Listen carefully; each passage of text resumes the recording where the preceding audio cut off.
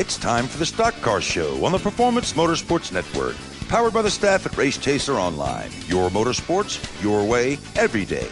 And now, here's your host, Tom Baker. What's up? What's up? Welcome to another night of motorsports conversation here on Spreaker and the Performance Motorsports Network.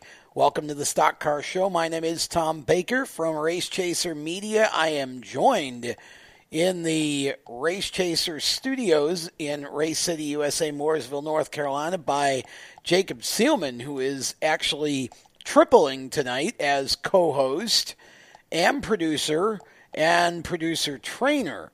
Randy Miller being tutored over there by Jacob, and eventually you will be both hearing from Randy and noticing he will be manning the controls here shortly down the road as well for some of our shows here. So we welcome Randy to the group. And, of course, via the Race Chaser Skype line, we have both Chris Murdoch and Cisco Scaramuzza, and we have got a full show tonight. Kyle Souza going to join us a little later to talk about what's going on up in New England. Of course, modifieds at the forefront of that conversation, and I can talk modifieds for an entire show, so we'll do that here in just a little while. Also, lots of conversation about the K&M Pro E-Series. We've got some conversation about ARCA coming up because they're at the Tricky Triangle.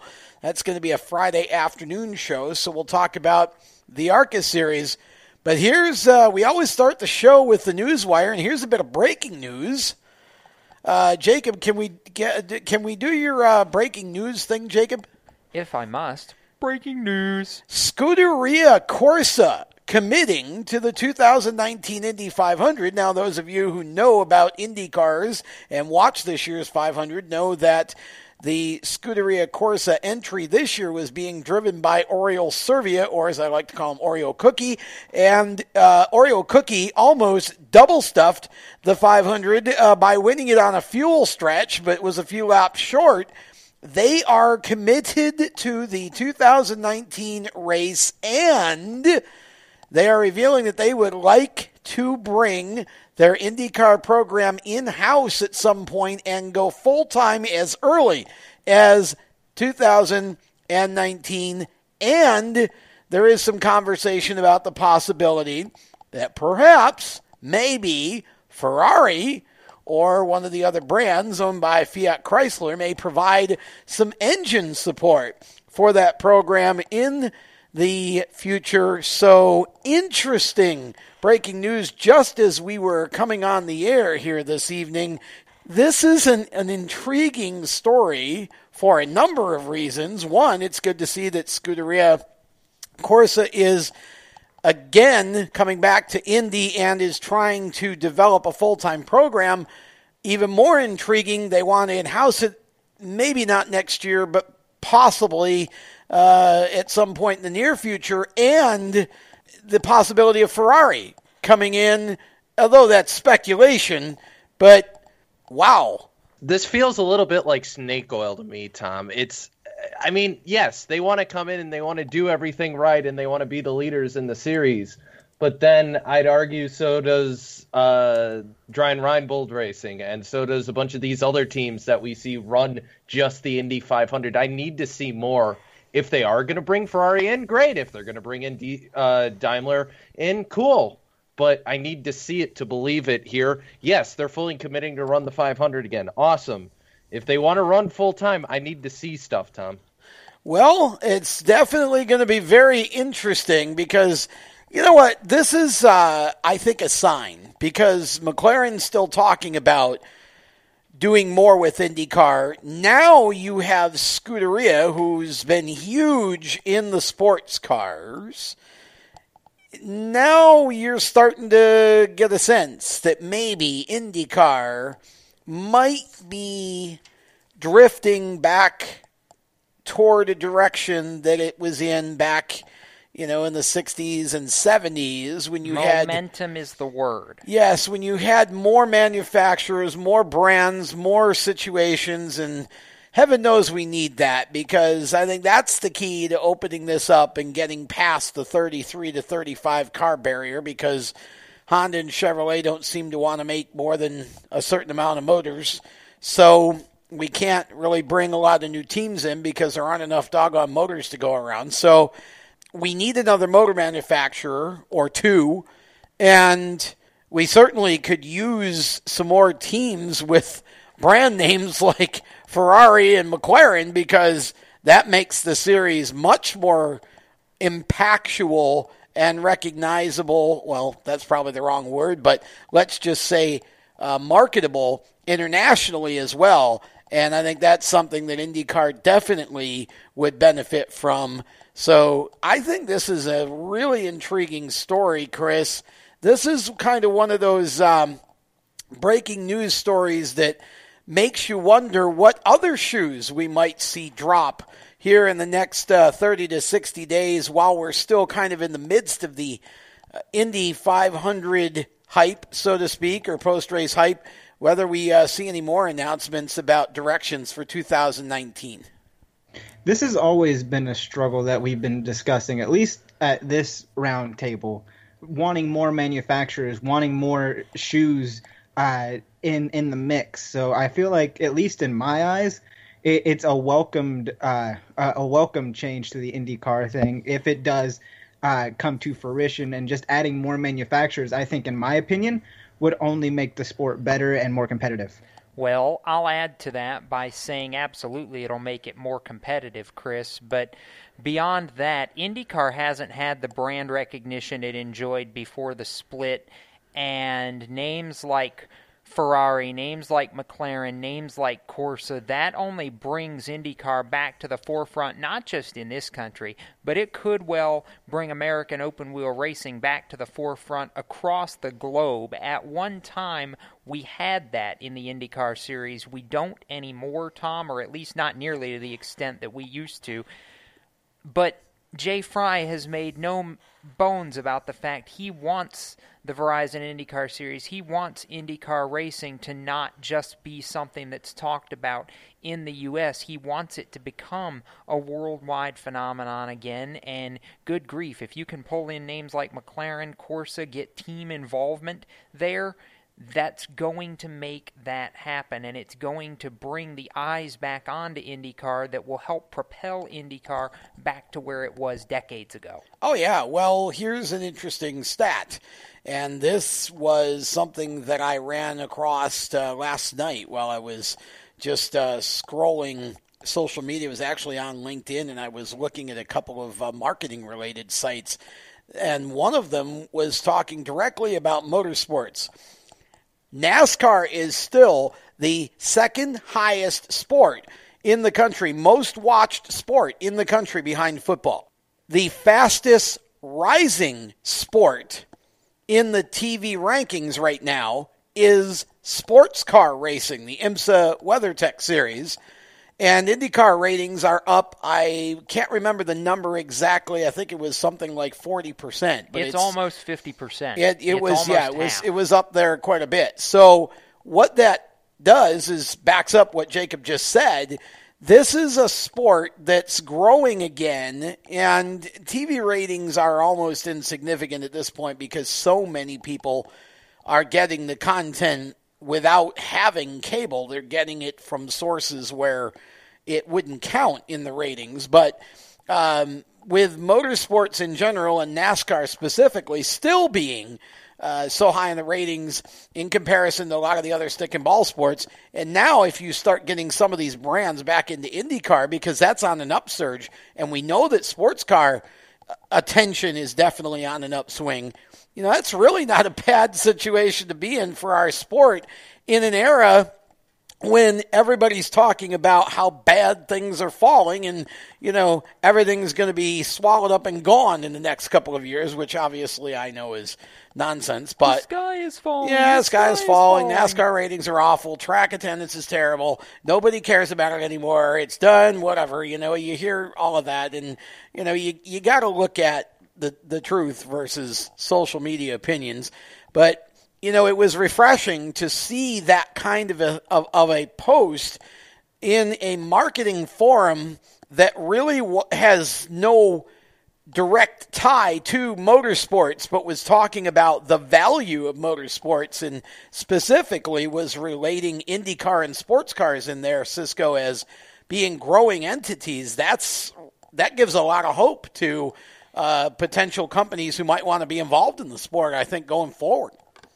Yeah, and there definitely has been kind of a little bit, obviously with the announcement that NASCAR, the Frances are looking to sell. CNBC had their huge video story that got lots of traction on social media the last couple days that I think came out, on Monday. But that was an interesting piece where they talked about kind of the other side of the coin where NASCAR hasn't been in the rating system lately. But towards the end of it, they did talk about how TV and live numbers have been able to actually go up since then. So I think live sports coverage is going to be kind of whetting the appetite of television and the media corporations for a long time to come, because it has that instant gratification part to it. Well, that's right. And especially keep your eye on what may go on with Fox over the next year or so with some of this stuff, because they've got a lot of space now. They're not producing their own live primetime content anymore. I'm not talking about sports, but your primetime network shows. So they've got a lot of space to fill, and keep your eye on potentially maybe some motorsports-related shows or races themselves on the Fox parent brand over the next year, and we'll see what happens with that. But with that, we're going to step aside. When we come back, more items off the newswire. NASCAR turned Chris Bell into a cucumber over the course of the last few days. We'll tell you about what that means when we come back. You're listening to the Stock Car Show, presented by our good friends at HMS Motorsport, right here on Spreaker and the Performance Motorsports Network. Be right back. You own a performance car and you know how to drive, but you want to learn real performance driving. Well, Bunky, get that car off the street and onto the track. Summit Point Motorsports Park, the Mid-Atlantic's premier road racing facility, located just over an hour from D.C. in nearby Summit Point, West Virginia, is the place to go. And you'll find that Friday at the track is going to give you what you need. For less than a monthly car payment, you can attend this regularly scheduled one-day instructional event in your street car on one of Summit Point's 3 world-class road racing circuits. You'll receive classroom instruction, skid pad instruction in their cars, including front and rear skid control, and 4 20-minute in-your-car instructional sessions from a professional instructor. Have fun, go fast, and really learn how to drive. Call 304-725-8444 for class schedules and details. That's 304-725-8444. Friday at the track at Summit Point Motorsports Park. Green light. Hey girl, school zone. I'm getting hungry. Car changing lanes. You want to meet me for pizza? Stop sign. Intersection clear. Yeah, street. Pizza sounds good. Ball in street? Girl in street! It's hard to concentrate on 2 things at once, like texting and driving. Stop the text, stop the wrecks. How will you stop texting and driving? Tell us at stoptextstoprex.org. Brought to you by the National Highway Traffic Safety Administration and the Ad Council.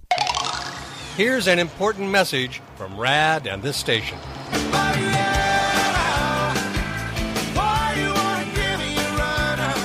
Hi, this is Bob Sheehan from Blues Traveler for RAD, Recording Artists Against Drunk Driving. I like to party just as much as the next guy, maybe even more. But the one thing I won't do after I've had a few is get in the car and drive. Don't blow it. Always choose a designated driver. Remember, music lives, and so should you. Automotive technicians and auto service trainees, how would you like to work at the beach and perform for one of the best car care centers in the nation? Louis Meineke is now looking for skilled automotive technicians to join their award-winning team. If you're a gearhead that knows his or her stuff, or a young up-and-comer that has the motivation and drive to succeed, then you need to make this call today. 302-827-2054. Louis Meineke Car Care Center, located in beautiful Lewis, Delaware, offers a highly competitive compensation plan, great benefits, a flexible schedule, and did we mention that you're going to be working at the beach? Plus, there's a signing bonus for the right candidates. Technicians must be ASE certified and have a minimum of 6 years experience. Beginners advance at your own pace in one of several entry-level positions. But whatever you do, don't wait. These jobs will go fast. Call Tim at 302-827-2054. That's 302-827-2054. Lewis Meineke Car Care Center. Rev up your career. Hi, I'm Noah Gregson, and you're listening to Race Talk on the Performance Motorsports Network. Now back to the show. Welcome back to the Stock Car Show here on Spreaker and the Performance Motorsports Network. Tom Baker, Jacob Seelman, Cisco Scaramuza, Chris Murdoch, all with you and talking racing. Here this evening, we continue to discuss the Newswire. This segment brought to you by the letter G that Tom conveniently left out for a moment. Okay, this segment brought to you by the letter G. I have no idea why, but Jacob will probably You said explain racing. that. That's R-A-C-I-N apostrophe. I said racing. That's exactly right. What it was racing. You don't say racing. What it was racing. What it was racing. And we're talking racing. So, as we continue to talk racing, we talk about cucumbers. And you ask, well, why in the world would you talk about cucumbers on a racing show? It's because Chris Bell got turned into a cucumber, or at least his finish did the other day, from Charlotte, because NASCAR found something they didn't like. And basically what a cucumber is, when you get cucumbered, you can't use it for anything. You can't count it in any kind of playoff scenarios, anything like that. Of course, he didn't win the race, so I'm not sure really how much difference it makes in the long run, Jacob. But, yeah, for tiebreakers, I guess it's important. It is important, as a matter of fact, and what I think is more important, Tom, is not the fact that his third-place finish got encumbered or cucumbered, as we like to joke. NASCAR doesn't want us using encumbered, well, so I said cucumbered. They can't. You know what? I sometimes don't care what NASCAR thinks, and this time is one of them. I was actually okay with that word, but maybe that's because I like big words. Anyhow, the 10-point deduction in the regular season standings, I think, is where this really hurts, because keep in mind, the regular season champion gets 15 bonus playoff points at the end of the first 26 races, and to add to that, there are playoff points on the line for every spot in regular season points back to 10th. So every point in this scenario matters, and we've seen 10 points be the difference between a spot in the standings, or with as close as some of these Xfinity cars have been this year, it could be the difference between a couple of spots in the standings. So, could those playoff points that Bell may or may not get be the difference in him advancing around or advancing to Homestead, Miami? Well, there's no way to know right now, but I'm just saying this could have far more implications down the road than what it has right now, and he failed the height tolerances, which is not something we talk about as much nowadays as we used to, but it's still out there. Well, yeah, that's true, and it always depends whether you're a little too high or a little too low. Which they didn't specify, by the way, in this case. They just said he failed the height tolerances. Yeah, I kind of straddle the height tolerances for most adult rides at an amusement park. But anyways, so Chris Murdoch, so Chris Bell going to be down some points here, but to be honest, I'm not really too sure if I'm looking at the way this Xfinity season is going.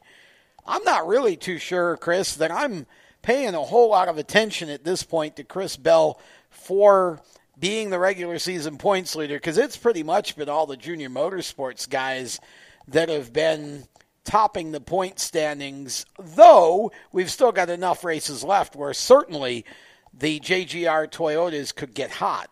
That's true, Tom, and it's no secret that Chris Bell has been frustrated. I mean, he was frustrated in his post-race press conference after the race at Charlotte with his finish, and was kind of short and snarky. So, I mean, he's getting frustrated, which I think turns good for a driver in some ways because it bumps up their determination and they want to get up there. So, yes, at this moment in time, I'm not looking at JGR as a championship leader team.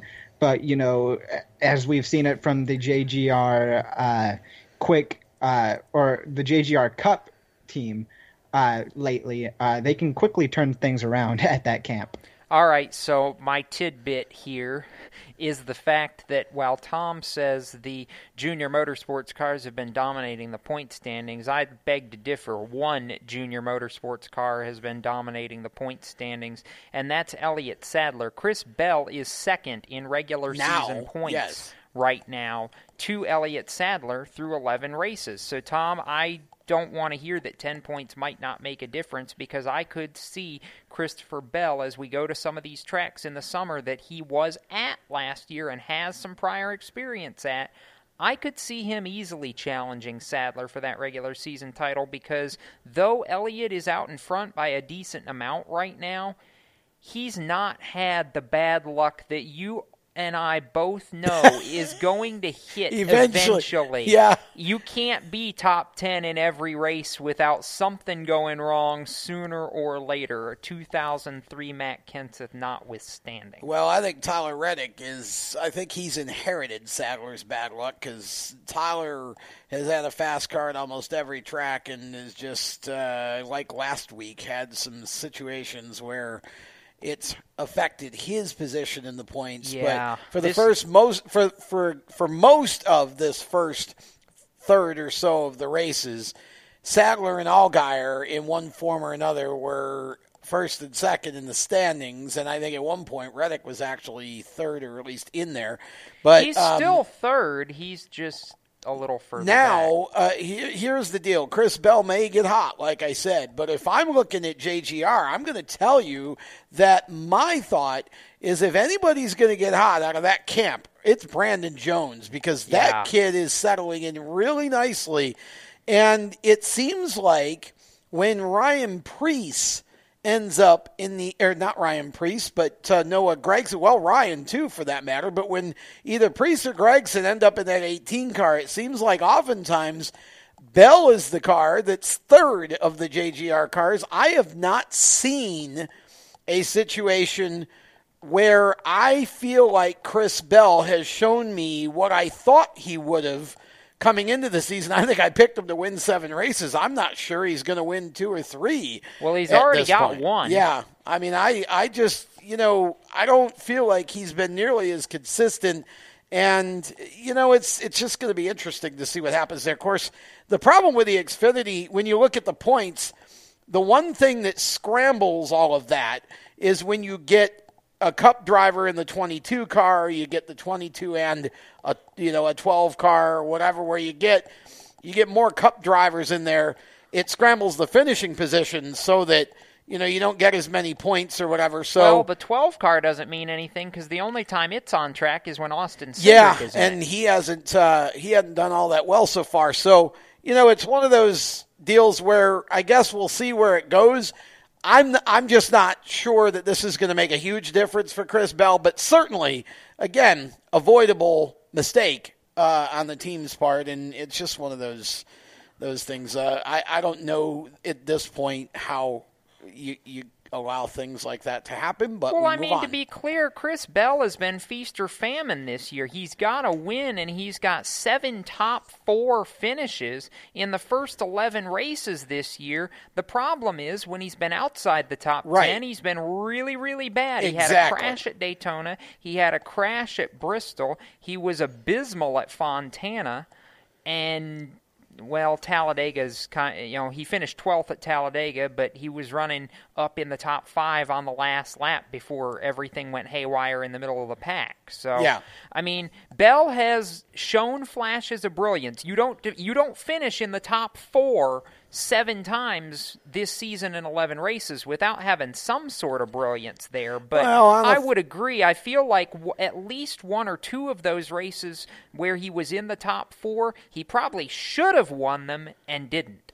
Well, and that's the thing. I mean, I feel like if you're in JGR equipment, you should be in the top 5. So I don't consider 7 top 5s or top 4s brilliance. I consider it doing what you should be doing, but at the same time, I'm just going to be honest. Kyle Busch not having won an Xfinity race this year should tell you that JGR is not the power player that they have been the last few years. That's true, but I also, looking at the performances of all the drivers that have been in those cars, that's why I say I think Brandon Jones is the one with the momentum, and whenever Gragson or Preece have been in the 18 car, they both run well, particularly Gragson in his starts in that car have run really well almost every time out. So, by the way, there's a new package this weekend, or an old new package. An old new package, and I was going to touch on that before we have to go to break here. You know, running the Indy package from last year at Pocono feels like this could make for the most wacky and wild Xfinity race that we've seen in a long, long time, because Pocono is so wide. I mean, I could see them be 4 or 5 wide or 6 wide on the restarts with this package, and I don't think you're going to have a lot of drivers be able to get away. This could be a really interesting and maybe calamity-filled Xfinity race this weekend. No, yay, Speedway racing. Yeah, again, yay, Speedway racing, exactly, Chris Bellism. Well, and let's keep in mind, too, this package that was run at Indianapolis last year, what's turn 2 at Pocono based off of? Indianapolis. Yeah, exactly. Yeah, I don't know, Chris. I mean, I can't wait to watch this, actually, because I feel like this is either going to be the greatest race we've watched in a long time, or it could be one of the craziest where 5 cars finish, one or the other. I'm not too sure which it's going to be. I think it'll be really good, at least as a test. I mean, let's not forget we do it here and at Michigan, so those are 2 tracks I'm excited for. Cole Custer is excited for. Chris Bell, not so much, as you heard me say, yay, Speedway racing. But I feel like in terms of my experience watching Indy, I feel like it's going to be good, and I feel like it'll be entertaining. It's never not entertaining when you bring this package. I mean, we've had it in the Cup Series at Charlotte for the All-Star race, and Indy in the Xfinity Series, and both races have been really entertaining. Yeah, it's going to be they're going to run it at Pocono, Indy, and I think Michigan for the Xfinity Series this year. So be interesting to see how it goes this Saturday for sure. With that, we're going to step aside for a moment. When we come back, Kyle Souza going to join us, and we'll spend a few minutes talking about what's going on up in New England, the Whelen Modified Tour coming off their little 4-week hiatus, and the K&M Pro Series East racing Memphis as well after a few weeks off. So we'll talk about both of those things right around the turn. You're listening to the Stock Car Show, presented by HMS Motorsport on Spreaker and the Performance Motorsports Network. Do you love the sound of high revving motors and the smell of burning rubber? Do you want to get your car sideways right at the ragged edge of control? If you've always wanted to try drifting or learn to improve your drifting skills, Summit Point Motorsports Park, the Mid-Atlantic's premier motorsports facility, has the expert instructors and the specialized track to teach you how to drift and the skills necessary to drift competitively. From skid pad to open sessions, Summit Point Motorsports Park has the safe and open environment that allows drifters of all skill levels, new to intermediate, to get sideways and smoking. With a focus on safety and the skill set necessary to drift competitively, Summit Point Motorsports Park's Drift Nirvana is just the thing for you. Call for your reservation today, 304-725-8444. Or for more information, go online, summitpoint-raceway.com, or you can email them at office@bsrinc.com. Drift Nirvana, getting you sideways the right way. HMS Motorsport is the leader in motorsport safety. HMS serves a majority of Monster Energy NASCAR Cup, Xfinity, Camping World Truck, IndyCar, and IMSA WeatherTech teams, as well as countless SCCA and club-level racers and driving enthusiasts throughout North America. Featuring world-renowned brands like Schuberth helmets, Schroep belts, Adidas suits and shoes, Lifeline fire systems, and even Racecom radio kits, HMS has the right product for your type of racing and your budget. Their representatives are experts on only one thing, making your track driving as safe as possible. With locations in Mooresville, North Carolina, and Danvers, Massachusetts, the HMS staff is always ready to take the time to help you find the right product for your safety needs. Don't settle for second when it comes to motorsport safety. Stop in to HMS Motorsport. Visit them on their website at hmsmotorsport.com or send them a message on Facebook and tell them the folks from PMN Radio sent you. What an awesome game. What's up with your car? I don't know. It won't start. How are we getting home? Chill. My parents signed me up for the roadside assistance from Lewis Meineke. It was free with my oil change. They'd come and get the car started or get us home and tow the car to the shop. Good to know. With my driving, my parents never know what to expect. When you join the Meineke Car Care Club with a $35 preferred service, you get 4 free months of roadside assistance, including tire change, battery jump, lockout service, towing, and more. Contact Lewis Meineke, located on Route 1, or call 827-2054. When do you think of a plumber? Like most people, even if it's an emergency, you can be confident about who will arrive to help you. For quality and reliability, count on someone you can trust. Call on the plumbing services of Hague Quality Water of Maryland. Plumbing doesn't have to be an emergency. We handle all kinds of preventative maintenance too. Hague Quality Water of Maryland is family-owned here in Annapolis since 1993.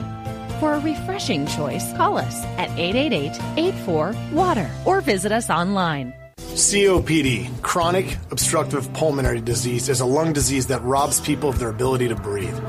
As many as 24 million Americans suffer from COPD, also known as chronic bronchitis or emphysema, and half of them don't know they have the disease. If you or someone you love is over 35 and has smoked more than 100 cigarettes in their lifetime, visit driveforcopd.org and take the screener, then take that to your doctor. I'm Jeff Stoltz, and I drive for COPD.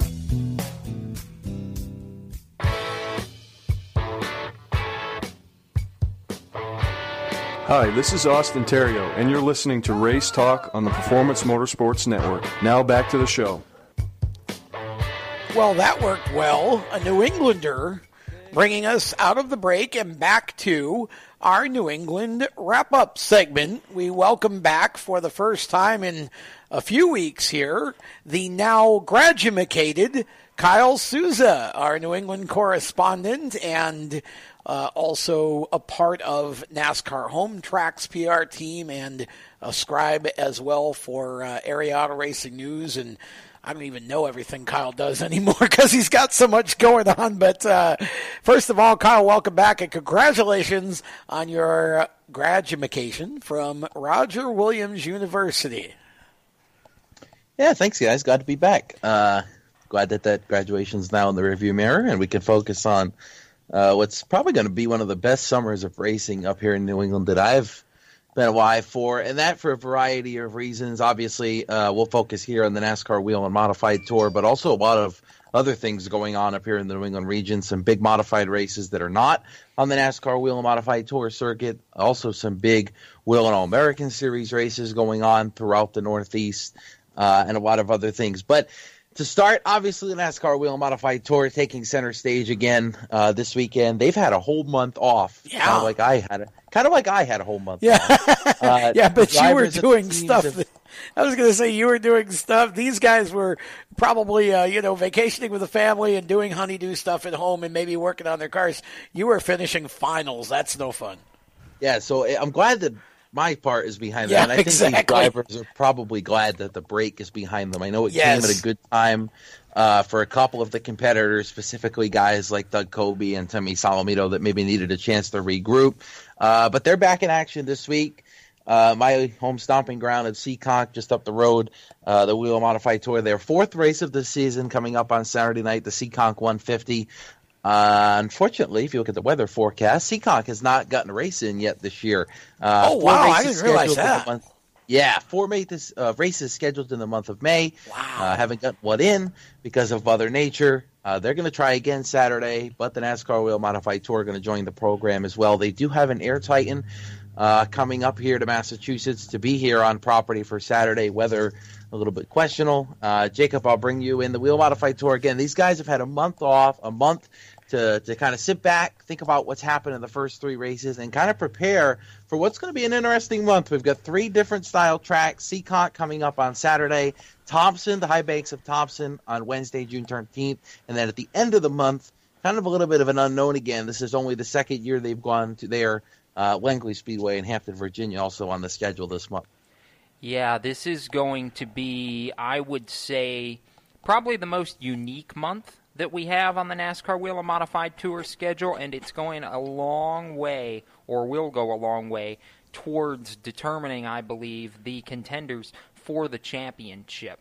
Kyle, this has been kind of an odd start, if I would say, to this season. I don't think any of us expected Justin Bonsignor to come out of the box and be leading the points right now. I don't think we expected John McKennedy to be a major threat through the first couple races of the season, and yet here both of those drivers are, well, once again, surprise, surprise, at least in my case, Doug Coby off to a very slow start. We know how that ended a year ago, but I'm not convinced the second time is going to be quite as simple to overcome as the first. Kyle, stop and consider that as it sits right now, he's 7th in points, but he has a decent mountain to climb, being almost a race back again, just like he was a year ago. I mean, this is not familiar territory for these guys to be like this 2 years in a row, and I would be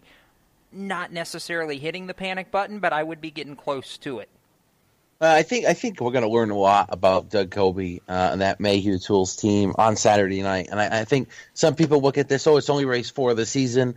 But this is really a unique race for one reason. There's no pit stops in the Seekonk 150. If you pit, there is a 99% chance that you're going to go a lap down. I saw a couple of guys do it last year, make a pit stop and make a wedge adjustment and hustle back out before going a lap down. But it has to be perfect. Nobody can slow you down getting in or off. That pit road is not in the middle of the track. Instead, it's off the track through a tunnel where you go off the tunnel, go to pit road, stop, make a wedge adjustment, and go back through the other tunnel to come back on pit road. Meanwhile, it's only a third mile. So the cars coming around under caution are flying, basically. So it's really not easy to make a pit stop. I say that because Doug has seemed to struggle with this option tire rule and these tire changes where you're not just changing 1 or 2 tires. They're changing 3 or 4 tires, one of them with a different compound that you can run at any time of the race. They just haven't nailed that quite yet.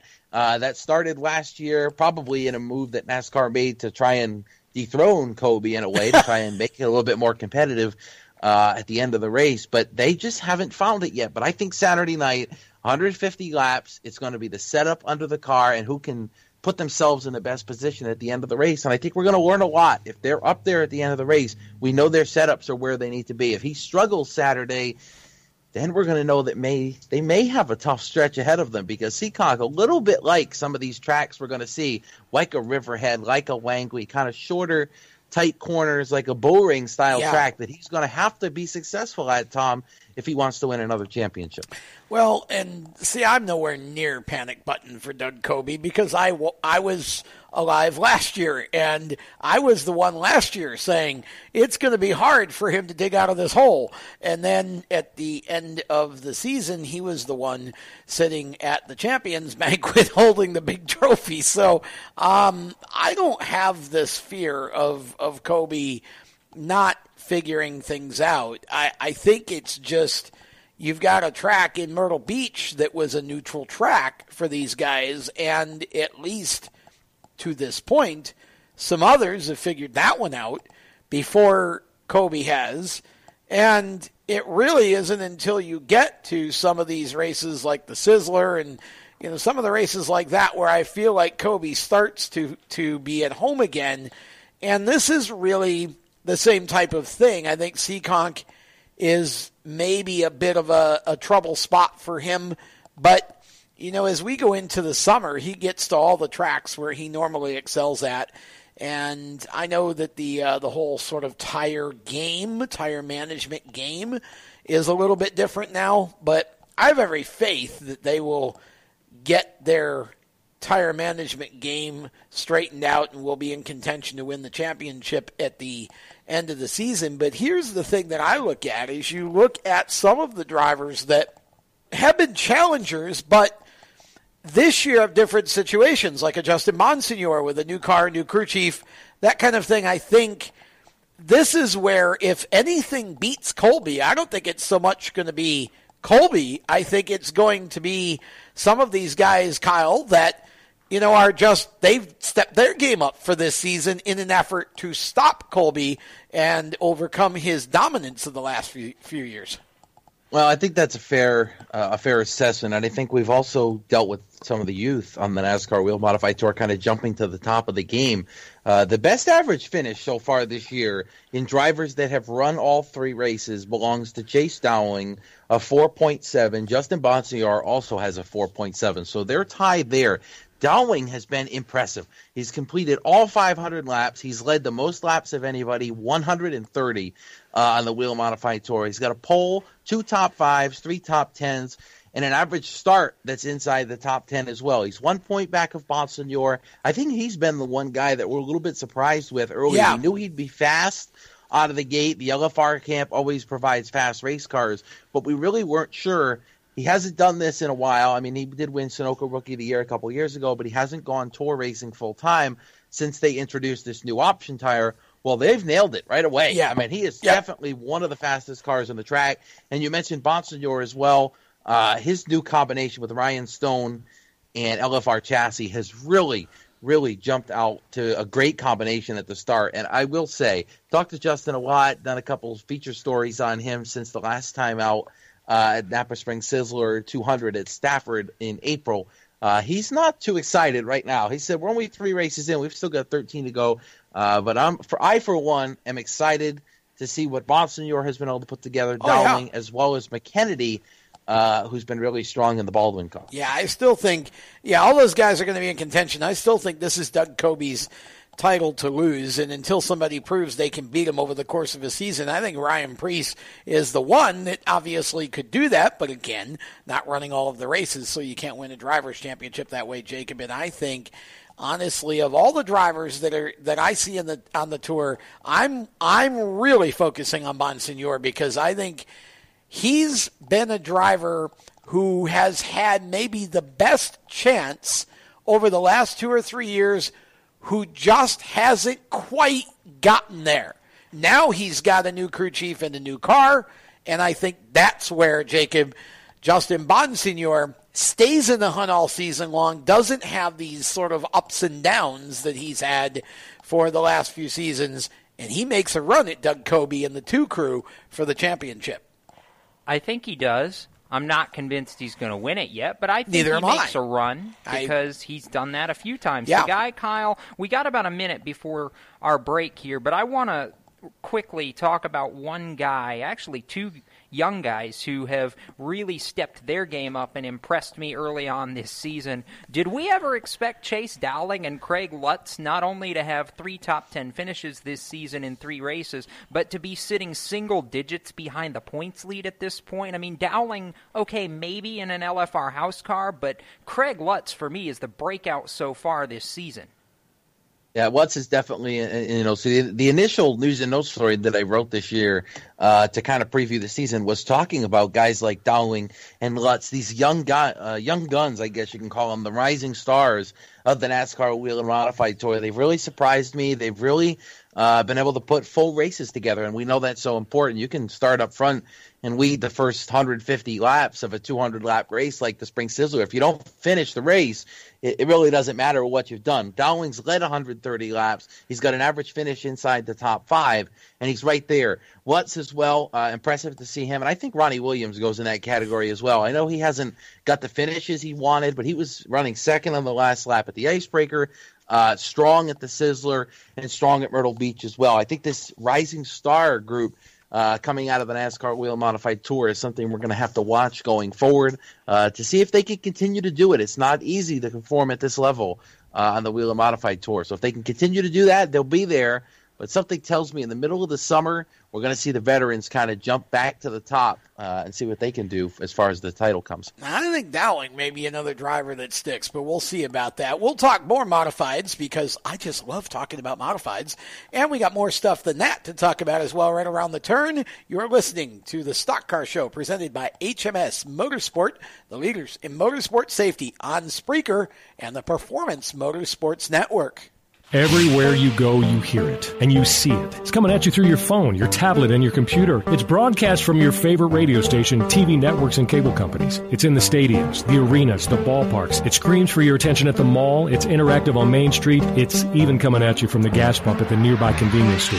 What is it? It's digital content. It's digital content. It's digital content. Somebody has to create it. Somebody has to manage it. So whether your dream is to write it, design it, create it, call it, produce it, voice it, host it, light it, shoot it, switch it, record it, color correct it, edit it, code it, repurpose it, tweet it, blog it, post it, compress it, upload it, replay it, or make sure it gets to where it's got to go when it's got to get there in the format it's got to be in, you need to attend Carolina School of Broadcasting. The skills you will learn, the experience you will get, and the connections you will make at Carolina School of Broadcasting will open the doors to the career you want in digital content creation and digital content management. Call or come by today. Click csbradiotv.edu. Parents, your son or daughter has had their license for a while now, but you want to make sure they're prepared for any situation they may face on the road. High school driver's ed doesn't teach them to drive defensively.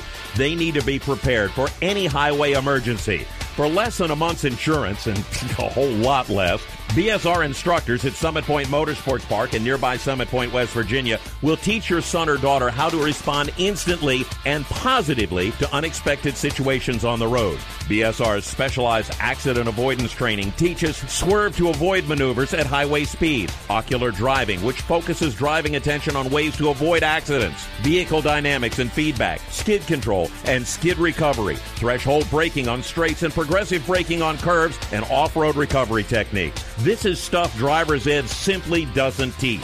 So call BSR today, 304-725-8444. Give your kid the skill set needed to drive safely and responsibly on the highway. That's 304-725-8444. This is a test to find out if you know it all when it comes to children. Name one of the leading killers of U.S. children age 1 to 13.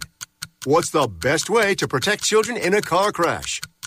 At what age and size should a child start using a booster seat? Don't assume you know it all when it comes to car seats for your child. Go to safercar.gov/the-right-seat and know for sure. Brought to you by the National Highway Traffic Safety Administration and the Ad Council. Hi, I'm Ben Rhodes, and you're listening to the Performance Motorsports Network, the voice of motorsports.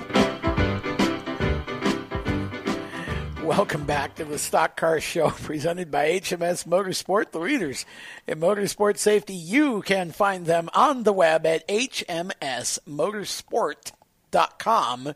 And if you need any type of driver or team safety apparel, make sure that you check out HMS Motorsport. They have got prices and stuff to fit every budget. So check them out, and they are also authorities on motorsport safety, wrote a lot of the seatbelt specifications for some of the major divisions and such. So make sure you give them a call. Stop by their locations, Danvers, Massachusetts, or right here in Mooresville, North Carolina, or go ahead and just dial them up on the web at hmsmotorsport.com. Tom Baker, Jacob Seelman, talking with Kyle Souza, our New England correspondent. We're talking modifieds right now.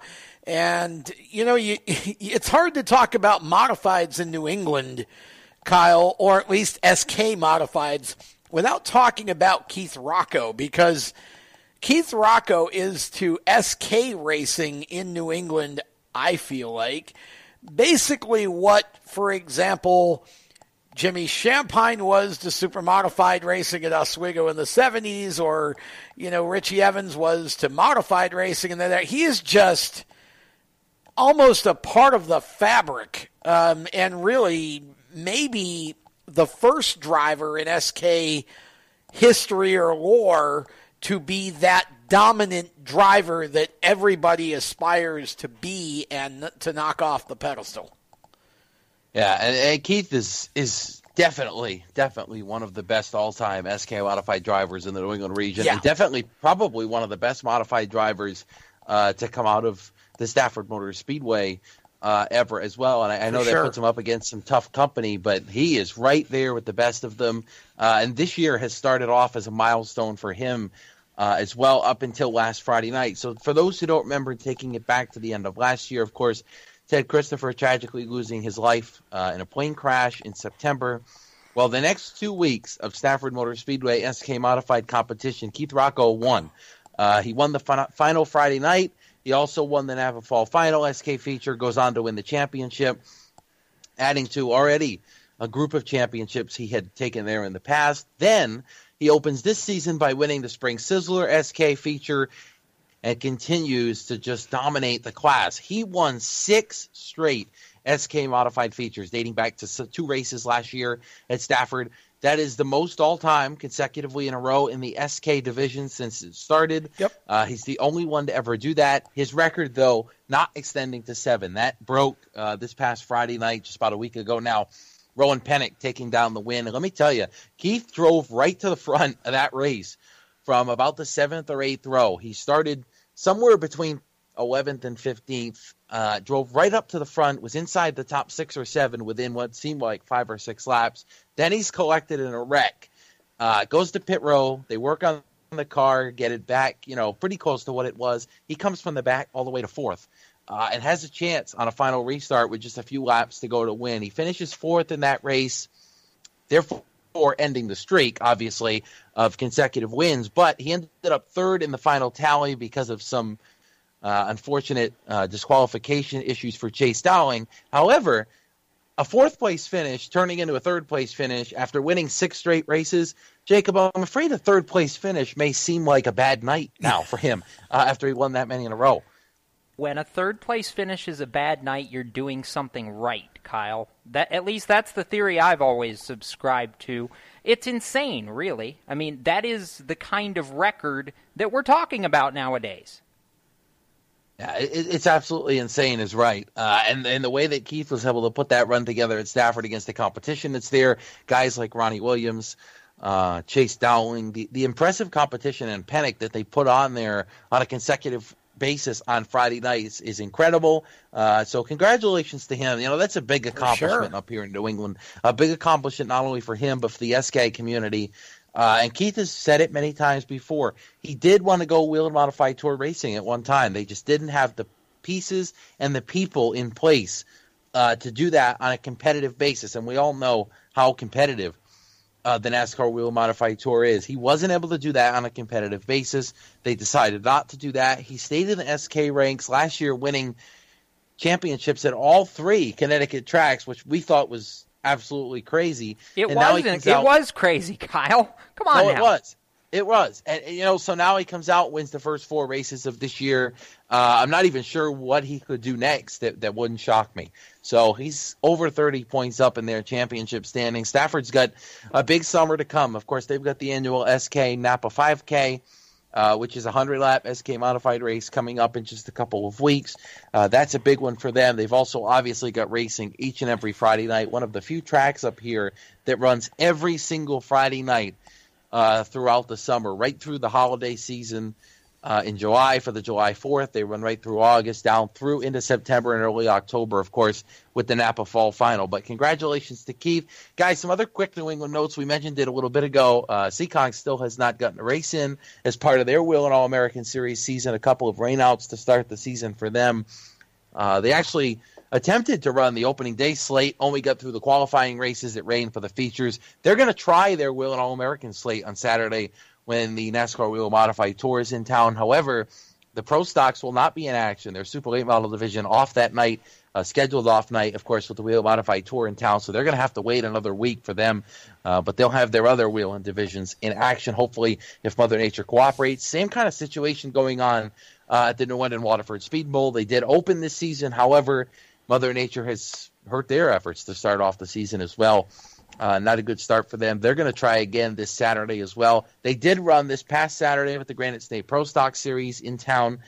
Triple 35 races for them, something they tried different, a couple of different segment winners there, but Joey Dryron taking down the overall win in that one. They did have some local racing go on there as well. Other quick things going on up here. Of course, I mentioned Stafford. They're real an All-American slate going on as well. We all know that the Pro All-Star Series ran at Thunder Road this past weekend, the Memorial Day Classic. Joey Pohl taking the win there in impressive fashion. So a lot of things going on up here. The Act Tour is back in action this weekend.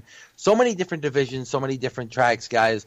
But another thing going on up here Tom, this coming weekend. Well, not really up here, but going on this coming weekend that we should talk about. The NASCAR K&N Pro Series. Yes. Getting back to action this weekend. They've also, like the Whelen Modified Tour, they didn't have as much time off, but they've had some time to regroup themselves as well since the last time they were on track at South Boston. They're going to be back in action this weekend.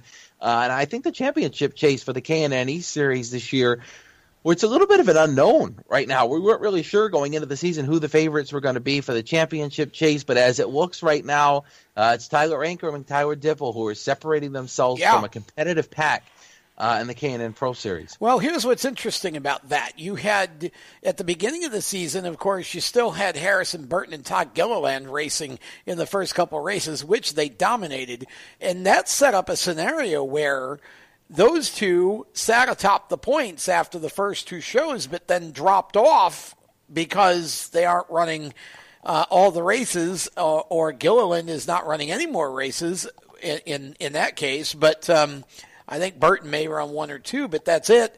So basically where we're at here is you had Tyler Ankrum, who started off pretty well in Florida and has kept up the momentum and ended up getting a win. Finally at South Boston, you have Ankrum leading, but Tyler Dipple now has come on and joined him. They have the Tyler and Tyler show going on over at DGR Crossley. And the other team that you would expect to be in contention, which is MDM Motorsports, Anthony Alfredo got wrecked in the first couple of shows, and then also had a crash in the first race at South Boston before he finally got a win. I'm not sure Anthony can overcome the deficit that he lacks right now from Tyler and Tyler without some help from those two not finishing some shows.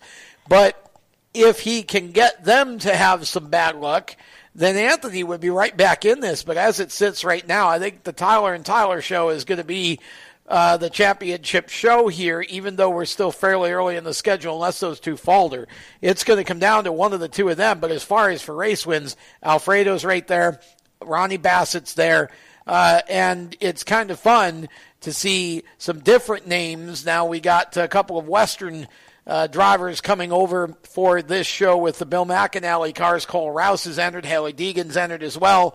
18 cars set to go at Memphis this weekend. It should be interesting to see how that works out. 3/4 mile track, kind of an intermediate sort of deal for this series.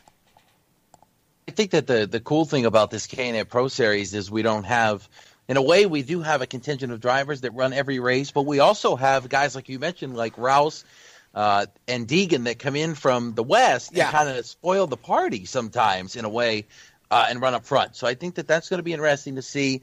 Memphis, again, as you mentioned, the tough track for drivers to navigate. They're going to have a hard time keeping tires under them and running the full distance on those tires, and a little bit of tire management obviously going to happen there. If you missed it earlier today, actually, check out NASCAR Home Tracks, a nice feature there on the Bassett brothers running in the K&N Pro Series again this year. They've done a good job over the last couple of years to be competitive. We'll see if they can get back to victory lane as well. But a lot of things going on up here New England, Tom. Not only the K&N Series, the Whelen All-American Series, of course the Whelen Modified Tour we talked about a little bit ago, and some Tour-type modified racing as well. Just want to mention quickly, the Tri-Track Open Modified Series ran their first of 4 events this past Saturday night at Claremont Speedway in New Hampshire, and it was Mike Willis Jr., who has really been making a name for himself quietly up here in the New England race scene, taking down the big check there. Mike Willis Jr., you may not know that name, but get to know him because he took a big win there at Claremont and what he considers his home track, and he beat Ryan Preece and Matt Hirschman on the podium to get that win. So a big race for the Tri-Track Series into the record books as well. In the month of June, Seekonk has got their modified month. They've got the Wheel Modified Tour, and at the end of the month, the $10,000 to win Open Wheel Wednesday coming up. So much going on up here. It's hard to cover everything in a short period of time. I hope we've done a good job of breaking everything down, but so much going on. Going to keep track of everything on social media throughout the next couple weeks. Absolutely. Look forward to hopefully talking to you again next week, Kyle. And as Kyle goes off to his next commitment, we step aside. When we come back, we'll talk a little bit more about the upcoming K&N Pro Series race at Memphis, because some interesting scenarios potentially over there this weekend, and we'll talk about all of that and break it down for you right around the turn. You're listening to the Stock Car Show, presented by HMS Motorsport on Spreaker and the Performance Motorsports Network. You own a performance car and you know how to drive, but you want to learn real performance driving. Well, Bunky, get that car off the street and onto the track. Summit Point Motorsports Park, the Mid-Atlantic's premier road racing facility, located just over an hour from D.C. in nearby Summit Point, West Virginia, is the place to go. And you'll find that Friday at the track is going to give you what you need. For less than a monthly car payment, you can attend this regularly scheduled one-day instructional event in your street car on one of Summit Point's 3 world-class road racing circuits. You'll receive classroom instruction, skid pad instruction in their cars, including front and rear skid control, and 4 20-minute in-your-car instructional sessions from a professional instructor. Have fun, go fast, and really learn how to drive. Call 304-725-8444 for class schedules and details. That's 304-725-8444. Friday at the track at Summit Point Motorsports Park. Every 30 minutes, another innocent person is killed due to a drunk driver. My best friend. My brother. My poor grandchild. My sister. My father. My husband. My mom. My mommy. Well, I've been afraid of changing, 'cause I've built my life around you. Stop these tragedies before they happen. Don't drink and drive. The Performance Motorsports Network is a compilation of shows about motorsports. From technical to controversial to just fun, everything you like about racing and gearhead stuff is right here on one internet channel. The Performance Motorsports Network. Tell your friends about it.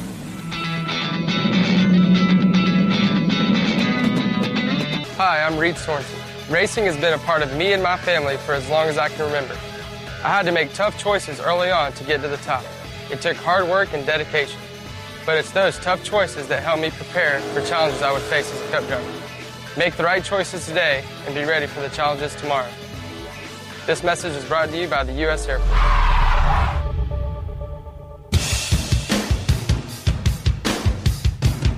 Hi, I'm Timmy Salmito, and you're listening to Race Talk on the Performance Motorsports Network. Now back to the show.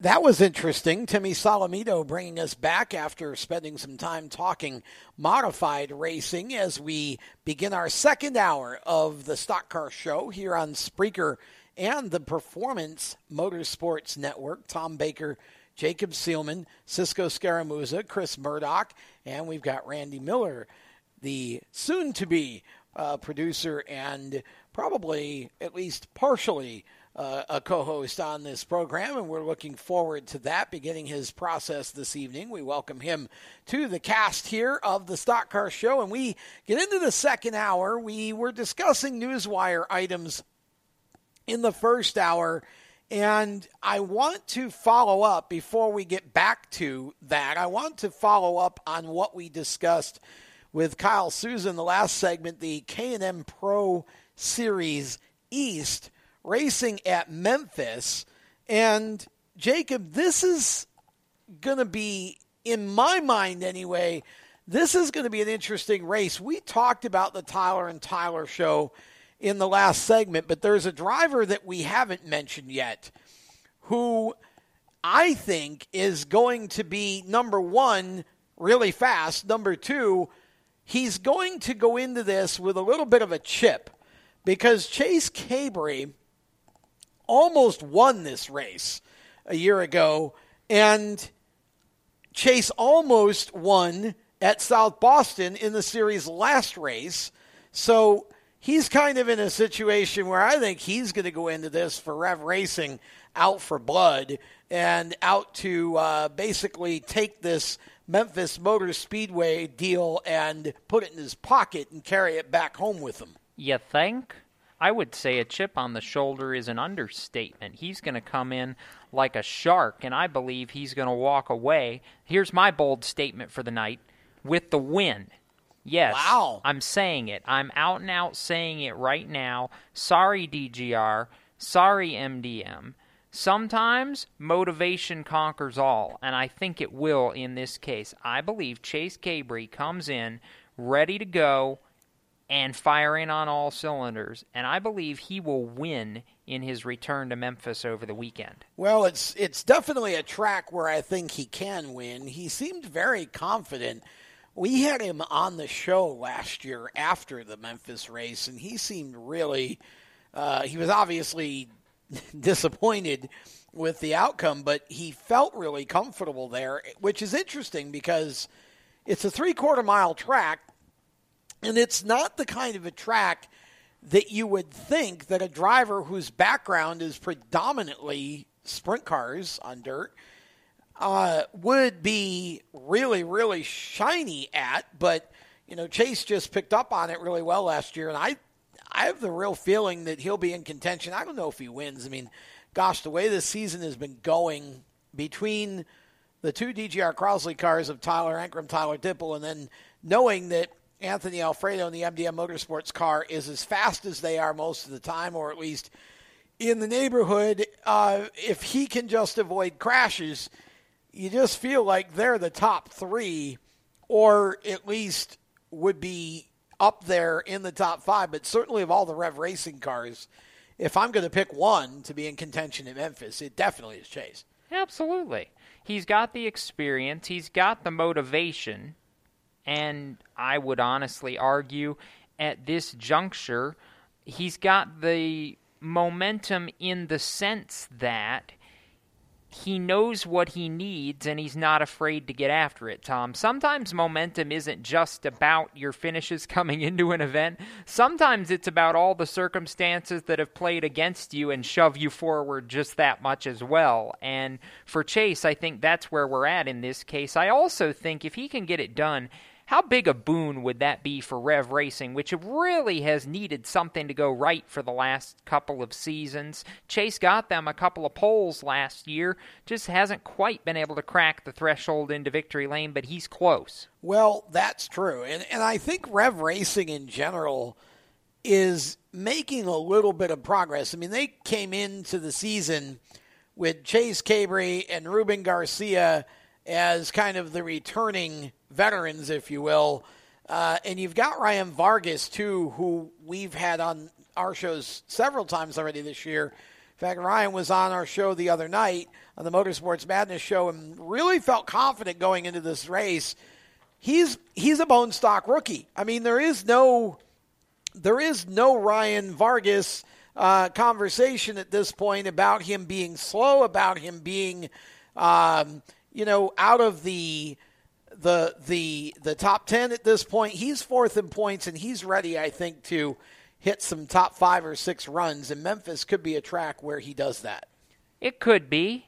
It could be, Chris, but I think if we go too far away from going ahead and earmarking DGR Crosley is still the favorites, well, then we're all crazy because the Tyler and Tyler show is what the K&M Pro Series East right now is, and, it's just one of those situations where when you're good, and those two are good right now.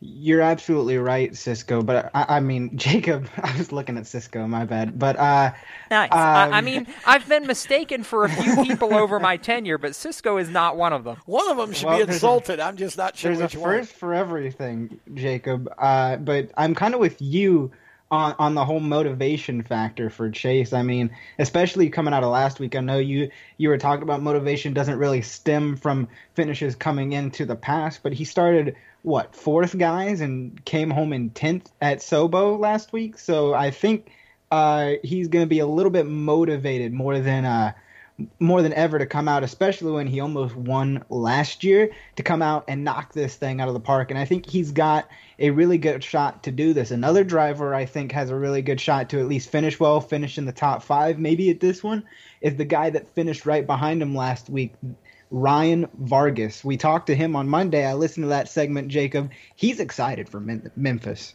That's an understatement. That's maybe the understatement of the week. Now, I'm going to add to all this as we think about it, Tom. The Bassett boys, who Dylan at least has a slick new paint scheme for Memphis. They're the other set of drivers that come into this having had prior experience at Memphis. And this is not an easy 3/4 mile. I think the drivers who raced this event 1 year ago are going to be the ones to beat over the weekend, with perhaps the exception of the DGR guys, because the equipment's just that good. Yeah, I mean, I don't know. The Bassetts have had an intriguing season so far. I don't think it's nearly the season they were hoping for. No, I agree. And I don't know why. I mean, I feel like... They don't know why either. That's the thing. That's, I feel like the team, the equipment, I mean, it's all, I think all of their equipment is H. Scott Motorsports equipment from just a couple of years ago when they were championship contenders. I mean, I feel like the personnel they have are definitely strong. I would have thought that they would be right in this mix, and I just don't see them having the speed that I thought they would. Ronnie's been in a couple of crashes. It's just kind of been a weird season for them, and this would be the type of track where I feel like one or both of them could get off the schneid and contend for a win here, but it's just it's been a strange season this year in the K&M Pro Series East. A lot of things that you wouldn't have suspected, although obviously when it started, we really didn't have – I mean, we had Tyler Ankrum, but he was a rookie, and we weren't sure what we were going to get out of him over the long haul. Well, we weren't sure at the beginning whether he was even going to run the full schedule. I don't think we're still sure if he's going to run the full schedule. We've not heard somebody definitively say, yes, this is happening. Right. But every time he wins or runs second, it gets harder and harder to say no. Exactly. And then, of course, you also have Tyler Dipple, who's come on after the season has started here and ran one race for MDM. Then he goes over to DGR for the rest of the year. Won a race for them. Yeah, and here he is right on the cusp of taking the point lead from his teammates. So it's become almost a tale of two different seasons in a half a season. It really has been, and I think that's really what's jumbled the picture up so much. Yeah. Now, when you talk about bigger tracks and guys who may have horsepower, Cisco, there's one name that I think everybody's kind of overlooking, and I don't mean this in the way that it's easy to overlook him because he's not as vertically challenged as he used to be. He's just very soft-spoken and lets his racing do the talking. Derek Kraus. Keep an eye on that particular car out of the Bill McAnally stable this weekend, because if anybody's going to break out and do something, I think Derek is the one that's going to make something happen. We've seen the McAnally cars have horsepower on these high-speed tracks like Memphis, like Iowa, and I know he has some notes from when his teammate Todd Gilliland was so dominant a year ago on the bigger tracks. So that right there could be maybe the straw that stirs the drink in this particular case. It could be. I think the biggest downside for Kraus is the fact that, like you said, he's relying just on notes. I mean, this is a racetrack that the series has visited only one other time, and because it's a 3/4 mile, it makes it kind of hard to really equate it to another track. I had a little bit of flashes of something like a Pikes Peak, but that track hasn't been used in a while anyway, so it wouldn't really matter. It's sort of like Richmond, but not exactly. Yeah. It reminds me of if Nazareth was a traditional oval. I think that's what I equate it to. Yeah, that's fair. That's about as close as I could think of it too, Tom. But basically what all this boils down to is largely we really don't know. Well, no, we really don't know. Spencer Davis, another driver who's always capable of a strong run. If that Danny Watts car goes to victory lane, good grief. You might as well burn the grandstands down. They're going to be partying for days. That's for sure. I mean, this is, again, one of those races where it's hard to really call who has the chance to win, but you kind of go with the odds here. I do agree about Derek Kraus, and I kind of overlooked him on the entry list earlier. Cole Rouse, another driver out of the McAnally stable that certainly is capable of a good run, but I think Derek is pretty much out of that group the one I would bet on if I were placing a bet and had to choose a McAnally car. Sports gambling is legal now. Yeah, but not in all states, so we'll refrain for now. And with that, we'll step aside when we come back from K&N Pro Series East to the ARCA Series. They're running at Pocono on Friday afternoon. Lots to talk about there. We will be back with more of the Stock Car Show, presented by HMS Motorsport, the leaders in motorsport safety, right here on Spreaker and the Performance Motorsports Network. How to be a great dad in 15 seconds. Bike ride, go fish, walk in the park, phone call, milkshake, play catch, picnic, fly a kite, tell jokes, laugh, talk, read a story, tell a story, bumper cars, swing set, bowling, pillow fight, cut loose, stay tight. Whew. Because the smallest moments can have the biggest impact on a child's life. Take time to be a dad today. Call 877-4DAD-411 or visit fatherhood.gov. Brought to you by the U.S. Department of Health and Human Services and the Ad Council. Automotive technicians and auto service trainees, how would you like to work at the beach and perform for one of the best car care centers in the nation? Louis Meineke is now looking for skilled automotive technicians to join their award-winning team. If you're a gearhead that knows his or her stuff, or a young up-and-comer that has the motivation and drive to succeed, then you need to make this call today. 302-827-2054. Louis Meineke Car Care Center, located in beautiful Lewis, Delaware, offers a highly competitive compensation plan, great benefits, a flexible schedule, and did we mention that you're going to be working at the beach? Plus, there's a signing bonus for the right candidates. Technicians must be ASE certified and have a minimum of 6 years experience. Beginners advance at your own pace in one of several entry-level positions. But whatever you do, don't wait. These jobs will go fast. Call Tim at 302-827-2054. That's 302-827-2054. Louis Meineke Car Care Center. Rev up your career. You hear that? That's the sound of America's only sports car. That's right. It's a Corvette.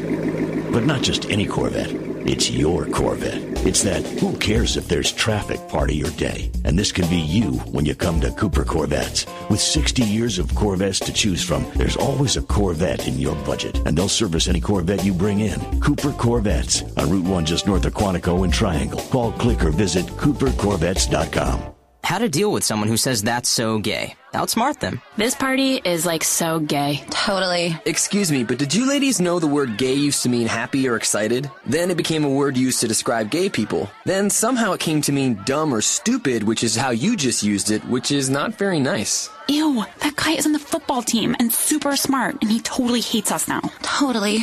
When you say that's so gay, do you realize what you say? Knock it off. Learn more at thinkbeforeyouspeak.com.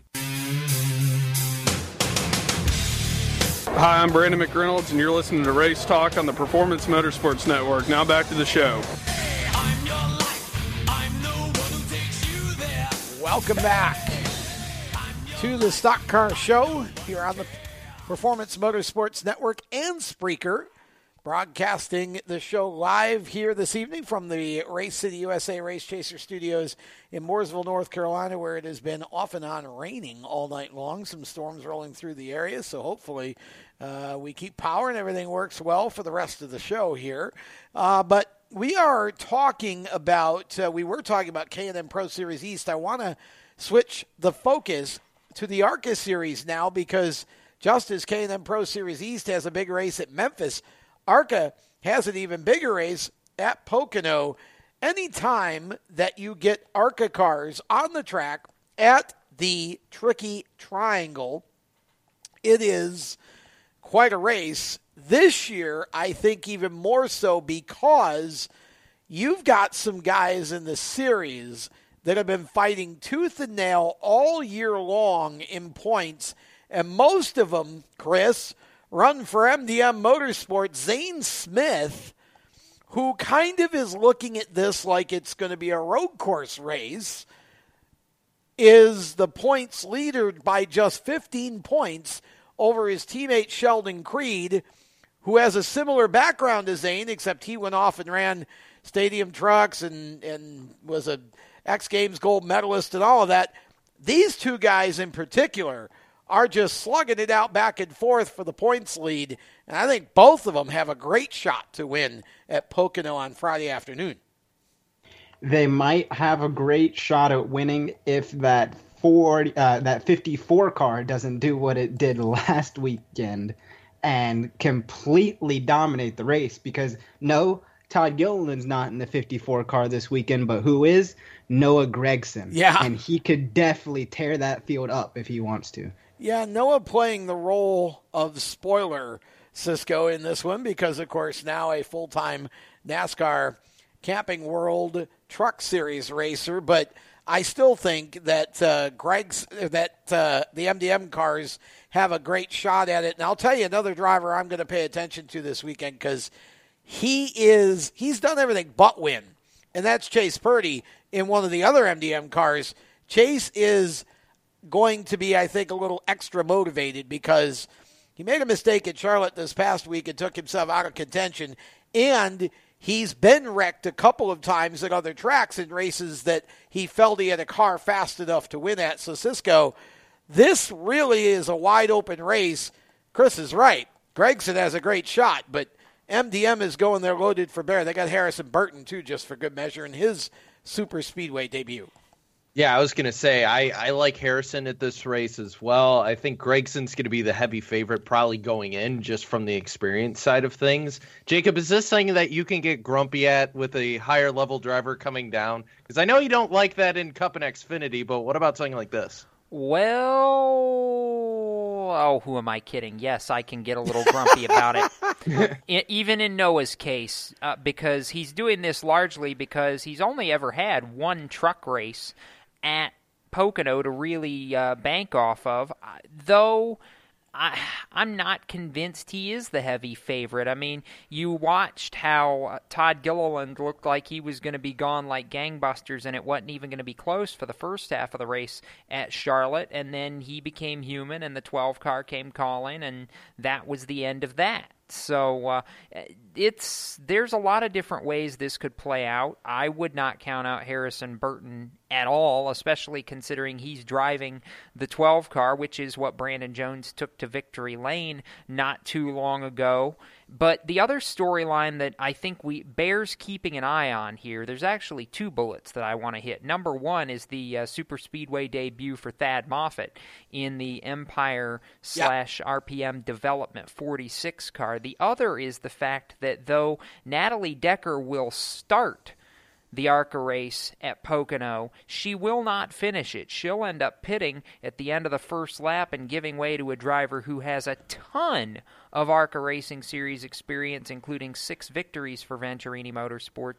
Brennan Poole going to stand in for Natalie for the remainder of that race. She's going to start to get the driver points, but Cisco going to give way because she is still recovering from hernia surgery recently. Yeah, and it's an unfortunate situation because we know she wants to be in the car, and this is another opportunity. She's shown speed so far this season, just either been, once again, kind of a similar story with Chase Purdy, gotten involved in accidents or just wrong place, wrong time.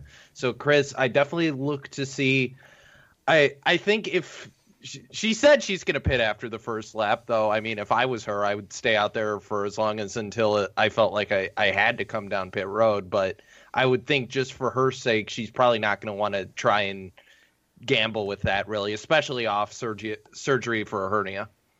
Yeah, she's definitely going to want to play it safe, especially after that surgery. But, guys, let's be honest.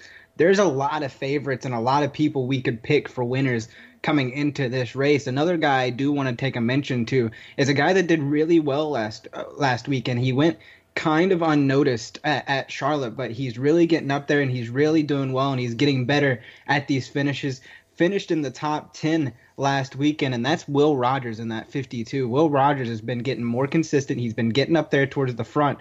I think he has a good shot at being up there in contention for this one as well. I'll throw one more name out, Tom, who's really gone very under the radar, but is now going to be running the rest of the season for Chad Bryant Racing in the 77 car. How about a call to Joe Graff Jr., who came up so excruciatingly close in that virtual dead heat to Zane at Talladega a couple of weeks ago, a couple of races ago now, but the New Jersey driver, he's one I think that could be a dark horse for this because he's not afraid and has a little bit of experience on the big tracks, and we know how potent those Bryant former Cunningham cars have been over the years on these speedways, particularly at Pocono comes to mind. Yeah, Joe's been an interesting surprise, I think, for me this year. And I agree with you. He could be a contender in this one. He was in that dead heat at Charlotte driving,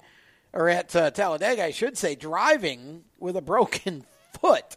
So that's, to me, that's a racer. And I think Joe probably will have an opportunity here to make a bit of a statement again. And I do agree. He could very well be in contention. There's a lot of competition right now. Gus Dean is always, anytime you go to a bigger track, Gus Dean is always worth watching.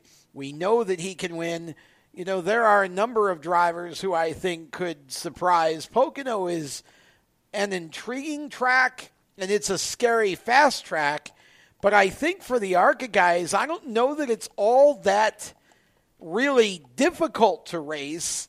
I think a lot of them just kind of have a tendency to let it overwhelm them. I think you got some guys this year, like I said, especially out of the MDM stables, that to me are perfectly suited for this track and could really go and make this race quite interesting. Somewhere Justin Haley is going, yes, Pocono is scary. Yes.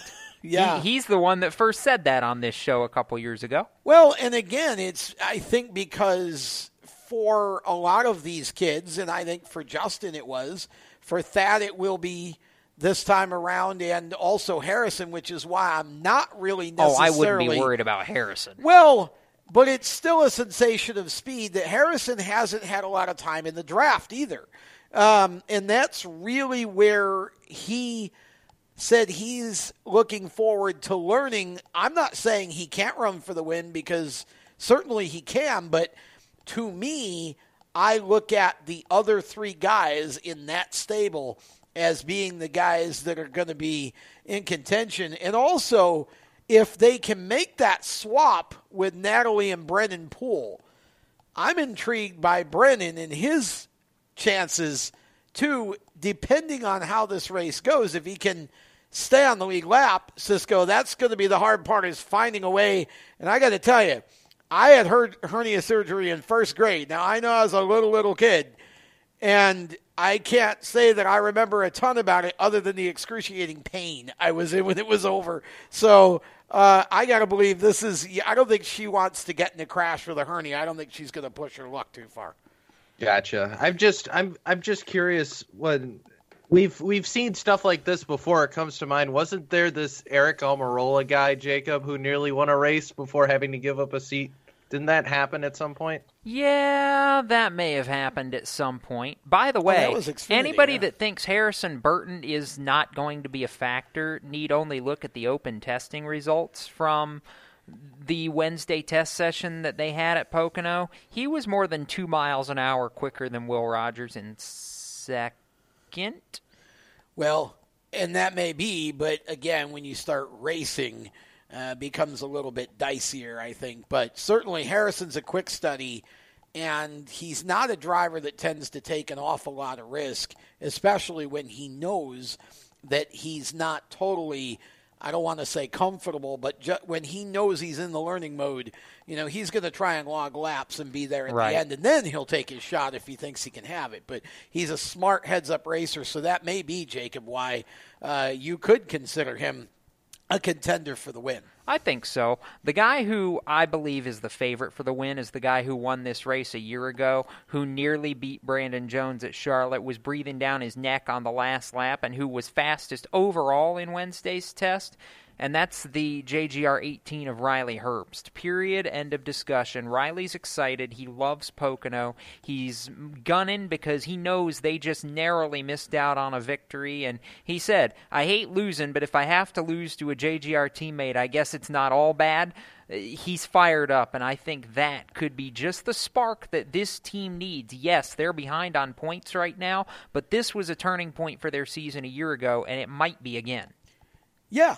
I would definitely agree with that. I think Riley's got an excellent shot and should definitely be mentioned in the conversation, especially, again, on the bigger tracks. That seems to be a forte for him. With that, we will step aside when we come back. Much more of the Stock Car Show to come. We've got a couple of interesting topics to begin discussion on. When we return, you are listening to the Stock Car Show, presented by our good friends at HMS Motorsport, the leaders in motorsport safety, right here on Spreaker and the Performance Motorsports Network. Parents, your son or daughter has had their license for a while now, but you want to make sure they're prepared for any situation they may face on the road. High school driver's ed doesn't teach them to drive defensively.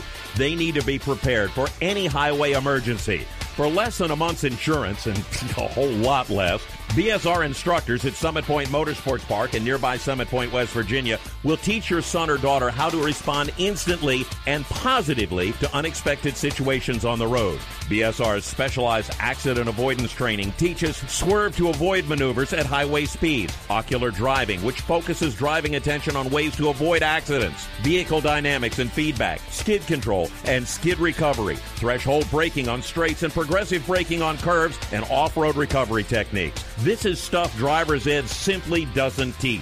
So call BSR today, 304-725-8444. Give your kid the skill set needed to drive safely and responsibly on the highway. That's 304-725-8444. You hear that?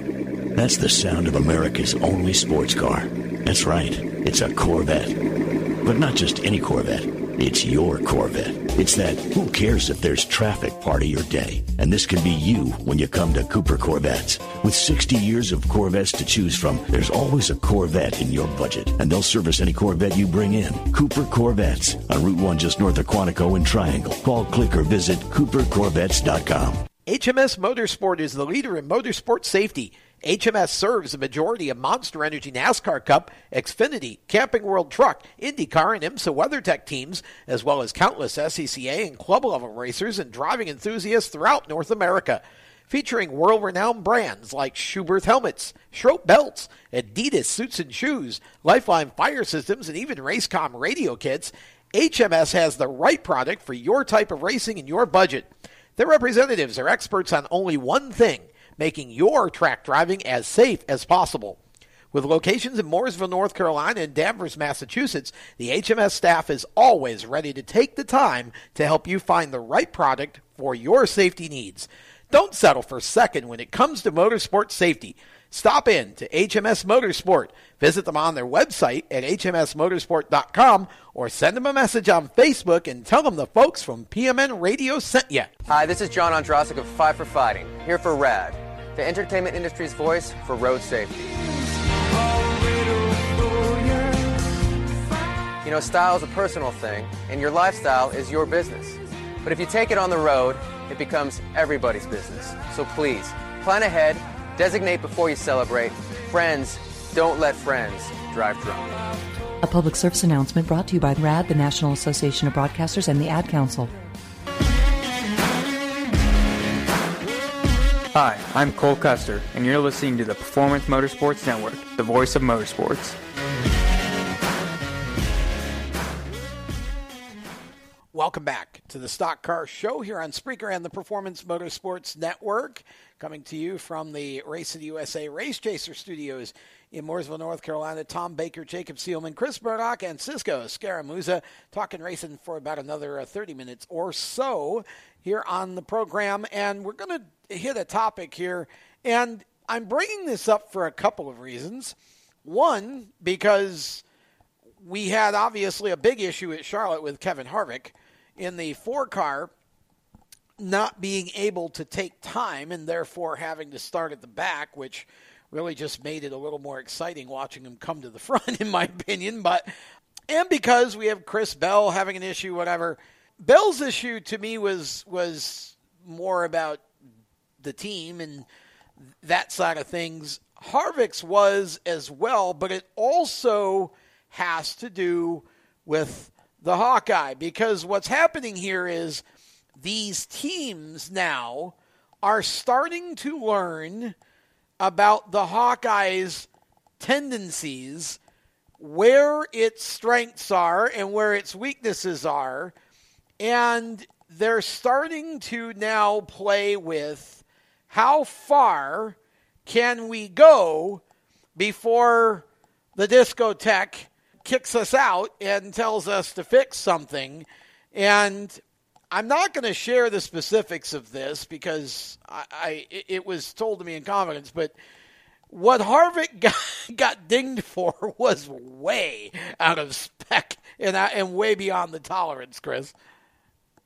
It was, and Tom, you say they're figuring out these tendencies and what will happen, and it makes it a little bit easier because I think the Fords have found out that the Hawkeye does a good job at picking up sharp edges, which will attack the Toyota and the Chevy bodies, but not so much the round bodies that the Fords are on with the Fusion chassis.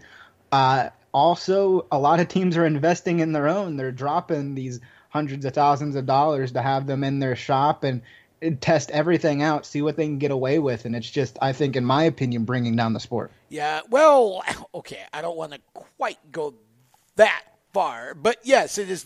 I think it's negatively impacting it. And here's the deal for me. You're right. Sharp edges, different colors in different areas. There are all kinds of little things that this thing is sort of struggling with, and the teams are figuring it out. And here's my deal with this, Jacob. I don't want to make this into a federal case, but the problem I have right now is, as a fan, I want to see the cars qualify. I don't want to see now Harvick and I think it was the 7 car of Yaley. That sounds right. Yeah, at Charlotte last week were the only 2. But we've had, obviously a couple of situations this year where it's been double-digit numbers of cars who can't make it out of qualifying. And my problem with this is as more of these elite teams with the big resources get their own versions of this thing, now what happens is they get to figure out all of the Hawkeyes' sort of little quirks, shall we say, and the smaller teams don't have the advantage of having that information, so it widens the gap between the two, and the bigger teams kind of know how to exploit it. And what's happened here is they'll find a little bit of, let's say it's a gap in what the discotheque picks up, and they just basically are exploiting it and waiting for NASCAR to happen to check that certain sort of thing that they got the gap with, and then they get booted. The smaller teams don't have the same advantage, and my problem with this is we've just increased the cost pretty much of winning a race because these bigger teams have the advantage of sort of knowing all of the little quirks that the smaller teams don't. And it's still, at the end of the day, is up to NASCAR's tech people to make a judgment as to how far out of tolerance they're going to allow it to be. And from what I'm hearing from the garage area, that's been a bit of a moving target so far this year. Well, then if that's the case, it needs to stop. Here's the deal. You have written tolerances, black and white, in the rule book. Follow them. Period. End of sentence. End of discussion. If you're off the tolerance, I don't care if it's 1,000th, a 10,000th, a degree, a half a degree. If you're outside the tolerance, you should fail and you should not get to do whatever it is you're trying to do. Kevin Harvick failed inspection 3 times. It's not... I'm sorry. I know the fans are bent out of shape about this, Chris, but at some point the fans have to respect that NASCAR is trying to do what they can to make sure the cars that are legal through inspection get to qualify and those that aren't legal don't. Period. And you're exactly right. The tolerances are written for a reason, and they should adhere to them. Now, I do want to go back to what Tom said earlier about seeing cars not pass, reaching double-digit numbers per se. And I think we're going to start seeing... There's only one time that I remember that happening this year, and it was actually twice. in an Xfinity race. I don't think we'll see that quite happening anymore since NASCAR dropped the rule that you can start on fresh tires now, no matter if you qualified or not, which I applaud them because they're actually doing something to combat this issue with people going through text once, not passing, and then not going back out, so they have the fresh tire advantage. I think there are some strides that NASCAR has taken. Obviously, everybody knows that they could be taking more, and I think they're working towards that. So I applaud NASCAR for trying to do a little bit of damage control on this situation. Oh, and I'm not trying to necessarily, disrespect NASCAR here. I guess I'm just making the point that just like when you see a pit stop and you see a tire that is about halfway on the white line, still inside the pit, halfway on the white line, it's there for about 2 seconds, then the tire guy takes it and goes, across the wall or whatever with it. I think, again, I come back to this is what happens when you try to micromanage the sport. And I feel like we've gotten to a point where these pit stop penalties, some of them to me are just frivolous and absurd. And I think that NASCAR, I understand they're trying to keep things even and they're trying to obviously keep the safety in line. But there's just a point where you have to look at that and go, okay, it's halfway on the line. It's 2 seconds. It's not uncontrolled. The tire isn't moving. It's not in anybody's way. The tire guy grabbed it, brought it across the wall. That's not a penalty. Well, on the line that's not an uncontrolled penalty. That's an outside the box penalty. There was, okay, whatever, uncontrolled, outside the box, whatever you label it. It's a frivolous penalty at that point because it's sitting partially on the line, half inside the box, and the tire guy within 2 seconds is taking it, going across the wall. It's not hurting anything. It isn't causing any problems. It's not going to get struck unless somebody goes inside somebody else's pit box. To me, frivolous, unnecessary. Everybody knows the rules. Well, everybody knows the rules. And they I sit want through to the add, driver's to meeting that through everything, and they sit through the driver's meeting. They know the rules. They know they're not supposed to do it. So I mean, I get where you're coming from, Tom, but it's a rule, and rules are meant to be followed. Here's the deal: the line is considered outside the box. It's no different if somebody puts a right side tire on the line and they start to service the car. That's considered pitting outside the box. That's sorry, a lap but then penalty. when you turn around and allow Jimmy Johnson to put lug nuts on the race car outside of the pit box, I mean, I'm sorry, but we're getting into a situation where we're not being even. And again, you guys can disagree if you want. We can agree to disagree. But my deal is that a race should be between drivers. It should not be lost because somebody decided to set a tire halfway or less than halfway on a white line in the pit box for 2 seconds. You take one man away from the over-the-wall pit team, and then you start dinging them for silly things like this, and you cost a driver a win, or at least cost him points, because now they got to make up all that ground. I'm sorry, we're micromanaging the human element and the racing out of the race because we're taking penalties and assessing penalties for things that have no bearing. Well, if that's outcome. how you feel, then why don't we just go to controlled cautions and eliminate the need for a pit crew entirely?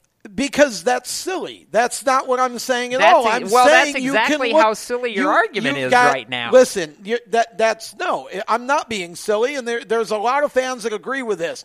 You've got 800,000 cameras in the pits now. I mean, Big Brother's watching everything. If you can't look at that and say that tire is hurting nothing, no penalty, then we're doing something wrong. We're penalizing people just to penalize people, and I think to me, that takes away from the race itself. It's gotten to a point where we're over-penalizing and micromanaging the whole process of the race from start to finish, and we're still missing things. So, if we can mess up in tech, but then take a penalty to put somebody at the tail of the longest line for something like that, and I saw that twice last week in the Cup race at Charlotte. The tire wasn't even all the way on the line. It was just sitting there. It was less than 2 seconds, and they carried it across the wall. There's just no reason why that should be a penalty in my mind. I think we have gone too far, my opinion. That's your opinion. Correct. But and I have a right we're going to agree. Yeah, you do, but I have a right to disagree with you. And that's fine. That's why we do the show, because we have differing views. And with that, we are going to step aside and take a break. When we come back, we're going to talk about an interesting concept that Brad Keselowski peddled out just 24 hours ago. Hybrid cars in NASCAR. What you think about that? We'll be back to discuss it on the Stock Car Show, presented by HMS Motorsport, the leaders in motorsport safety, right here on Spreaker and the Performance Motorsports Network. When do you think of a plumber? Like most people, even if it's an emergency, you can be confident about who will arrive to help you. For quality and reliability, count on someone you can trust. Call on the plumbing services of Hague Quality Water of Maryland. Plumbing doesn't have to be an emergency. We handle all kinds of preventative maintenance too. Hague Quality Water of Maryland is family owned here in Annapolis since 1993. For a refreshing choice, call us at 888-84-WATER or visit us online. Here at Lewis Meineke, we're more than just your average car care center. Hey, it's Dave, your neighbor from Lewis Meineke. Whether you need an oil change, brakes, tires, or anything under the hood, we've got you covered. Take advantage of our free check engine light service as well. Yes, free. And don't forget about our free shuttle service. Never stress, we'll take care of the rest. On with life. Give us a call at Lewis Meineke, 302-827-2054. Every 30 minutes, another innocent person is killed due to a drunk driver. My best friend. My brother. My poor grandchild. My sister. My father. My husband. My mom. My mommy. Well, I've been afraid of changing, 'cause I've built my life around you. Stop these tragedies before they happen. Don't drink and drive. Do you love the sound of high-revving motors and the smell of burning rubber? Do you want to get your car sideways right at the ragged edge of control? If you've always wanted to try drifting or learn to improve your drifting skills, Summit Point Motorsports Park, the Mid-Atlantic's premier motorsports facility, has the expert instructors and the specialized track to teach you how to drift and the skills necessary to drift competitively. From skid pad to open sessions, Summit Point Motorsports Park has the safe and open environment that allows drifters of all skill levels, new to intermediate, to get sideways and smoking. With a focus on safety and the skill set necessary to drift competitively, Summit Point Motorsports Park's Drift Nirvana is just the thing for you. Call for your reservation today, 304-725-8444. Or for more information, go online, summitpoint-raceway.com, or you can email them at office@bsrinc.com. Drift Nirvana, getting you sideways the right way. If you own a gun, you have a full-time responsibility. When you aren't using it, be sure it can't get into the hands of curious children, troubled teenagers, a thief, or anyone else who might misuse it. Your family, friends, and neighbors are all counting on you. Remember, always, lock it up. For more information on firearm storage safety, visit ncpc.org. This message brought to you by the National Crime Prevention Council, the Bureau of Justice Assistance, and the Ad Council. I'm Dalton Sargent. You're listening to Race Talk on Performance Motorsports Network.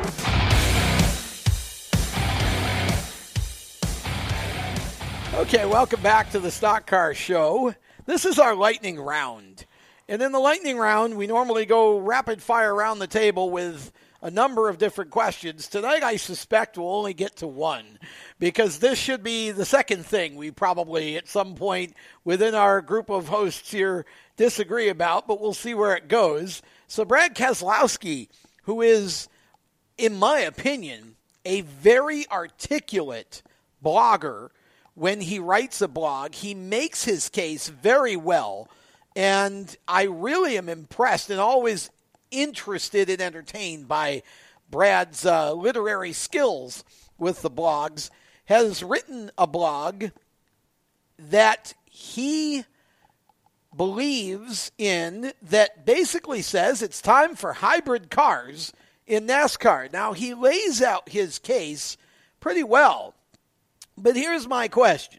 And I'm going to pose this. We're going to go around the table. We'll give everybody a chance to answer, and then I'll share my thoughts on it. My question to each of you in the group here, and we'll start with Cisco because I can.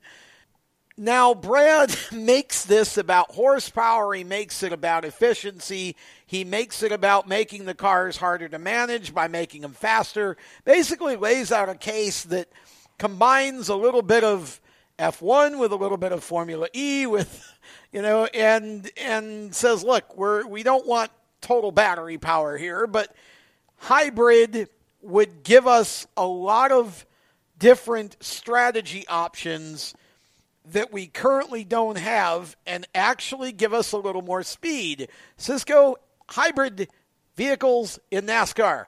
Agree or disagree, and why? I agree with them being in NASCAR, but I disagree with them replacing the top-level series.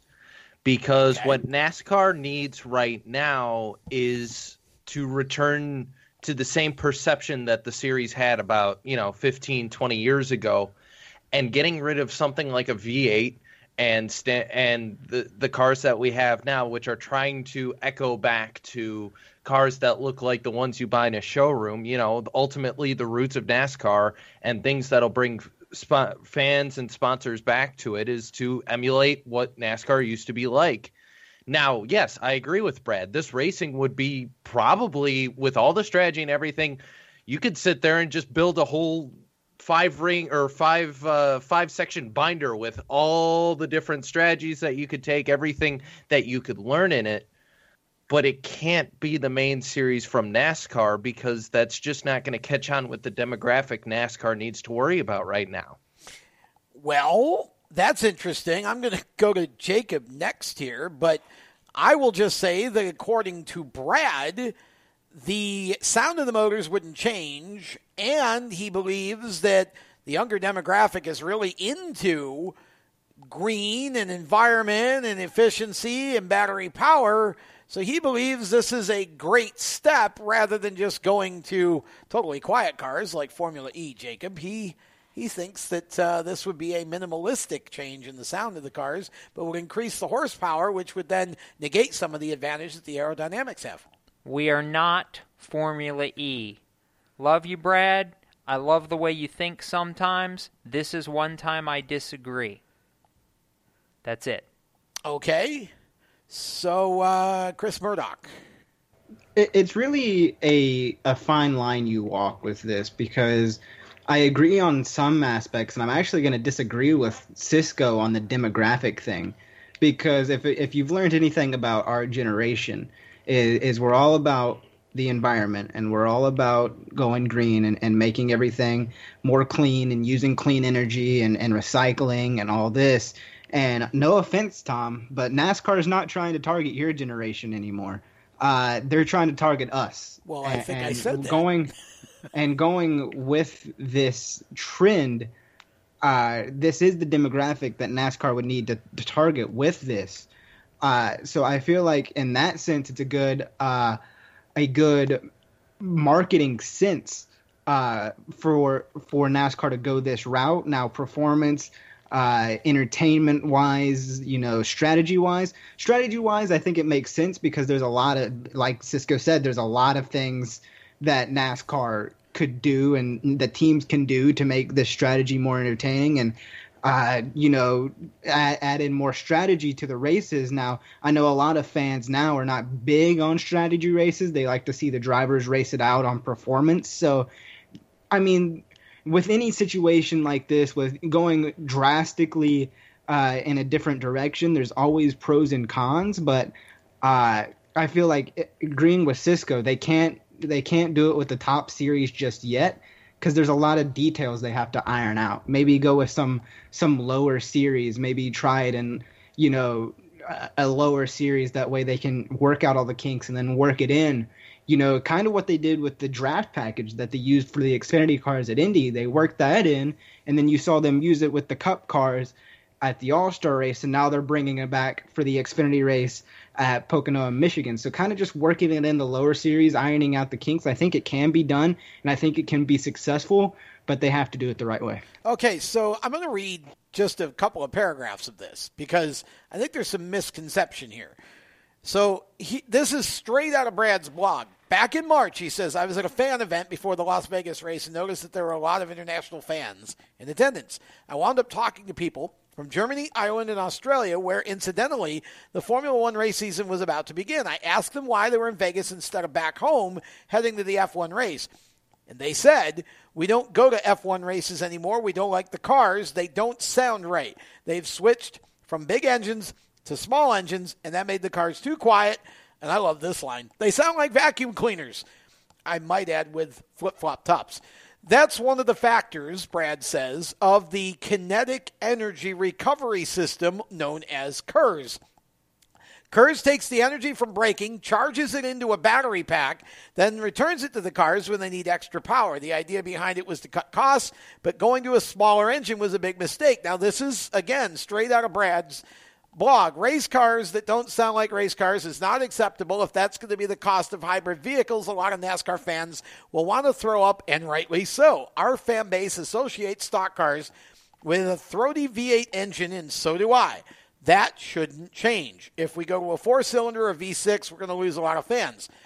But, he says, having a KERS system similar to what they have in F1 that can recover energy and use it as needed is the perfect foundation for the NASCAR V8 hybrid stock car.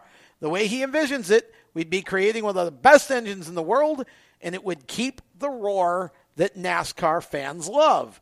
So if we buy into Brad's concept and we accept that this could possibly be basically more or less a combination, we keep the V8 but add the hybrid element to it, we end up with close to 1,000 horsepower for the engines, which means more speed, which means, in theory, that the aero has a little less to do with it. The cars are going to be harder to manage, and it's going to give the drivers, Cisco, almost the same effect as, I hate this, the push-to-pass button that the Indy cars have, which I've always thought was dorky. But they're going to have extra power when they need it. And it just makes for all kinds of different strategic possibilities while keeping the sound and maybe even adding some horsepower back, which certainly has been a complaint that we've heard about some of the motor packages that they run now. Yeah, absolutely. And I would like to see that. I think it would be interesting. Except, Tom, I'll let you write up the social media thing that says NASCAR is going to adopt this in one of their series, because why don't you read the comments on social media when they do Well, that? I already posted it on social media earlier, the blog, and it was obvious from the comments that half the people didn't read the article. They just simply looked at the headline and just jumped to the conclusion that we're all going to be Formula E. That is not what Brad's proposing. And if you read the column all the way through, he really breaks down how this could be accomplished, and he believes that eventually this is just going to be something that we all look at. They're already on the road, and so this may be a way to get more manufacturers to buy in. So that obviously would help the sport. And, some of the money and resources that they put to use on the track would eventually make the cars on the roads better. So we could bring the sport back to a more manufacturer-centric sport. And I know, it's the perception, stupid. Well, as we've all said on this show, in this segment, they're not targeting me. I'm 50. Okay, but I'm 50 and I'm saying, look, I think this could be really interesting.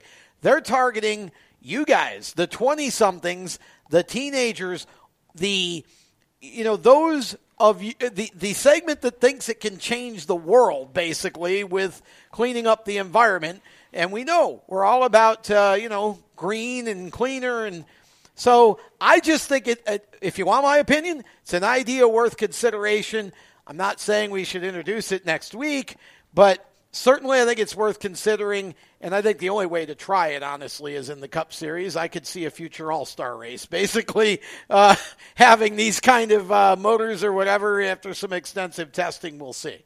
And that's kind of where I go with that. And with that, as we get ready to wrap up this show, we look forward to the ARCA race at Pocono. We've got Xfinity. We've got the Monster Energy NASCAR Cup Series coming up. Should be some great racing over the weekend.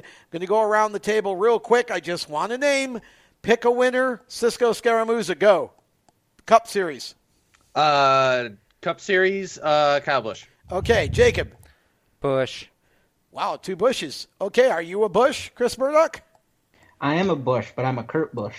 Oh, okay. Going with Big Brother. All right. I'm going to stick with what I know. Kevin Harvick wins at Poconos. So we'll go with that. And, Jacob, I think it's just about time to throw the checkered flag on what's been a busy show. Yes, it has been a busy show. We will throw a checkered flag, and we will get ready to get out of here. Of course, we'll be back every Thursday night live at 7 p.m. Eastern on both Spreaker and the Performance Motorsports Network. As always, thanks to Bob Steele and Sue Mason for all they do from PMN to help make this show possible. For Cisco Scaramuza, Chris Murdoch, and Tom Baker, I'm Jacob Seelman reminding you to keep it off the wall, folks. And if you're headed to a racetrack somewhere, well, we might just see you out there. Have a safe racing weekend. Good night.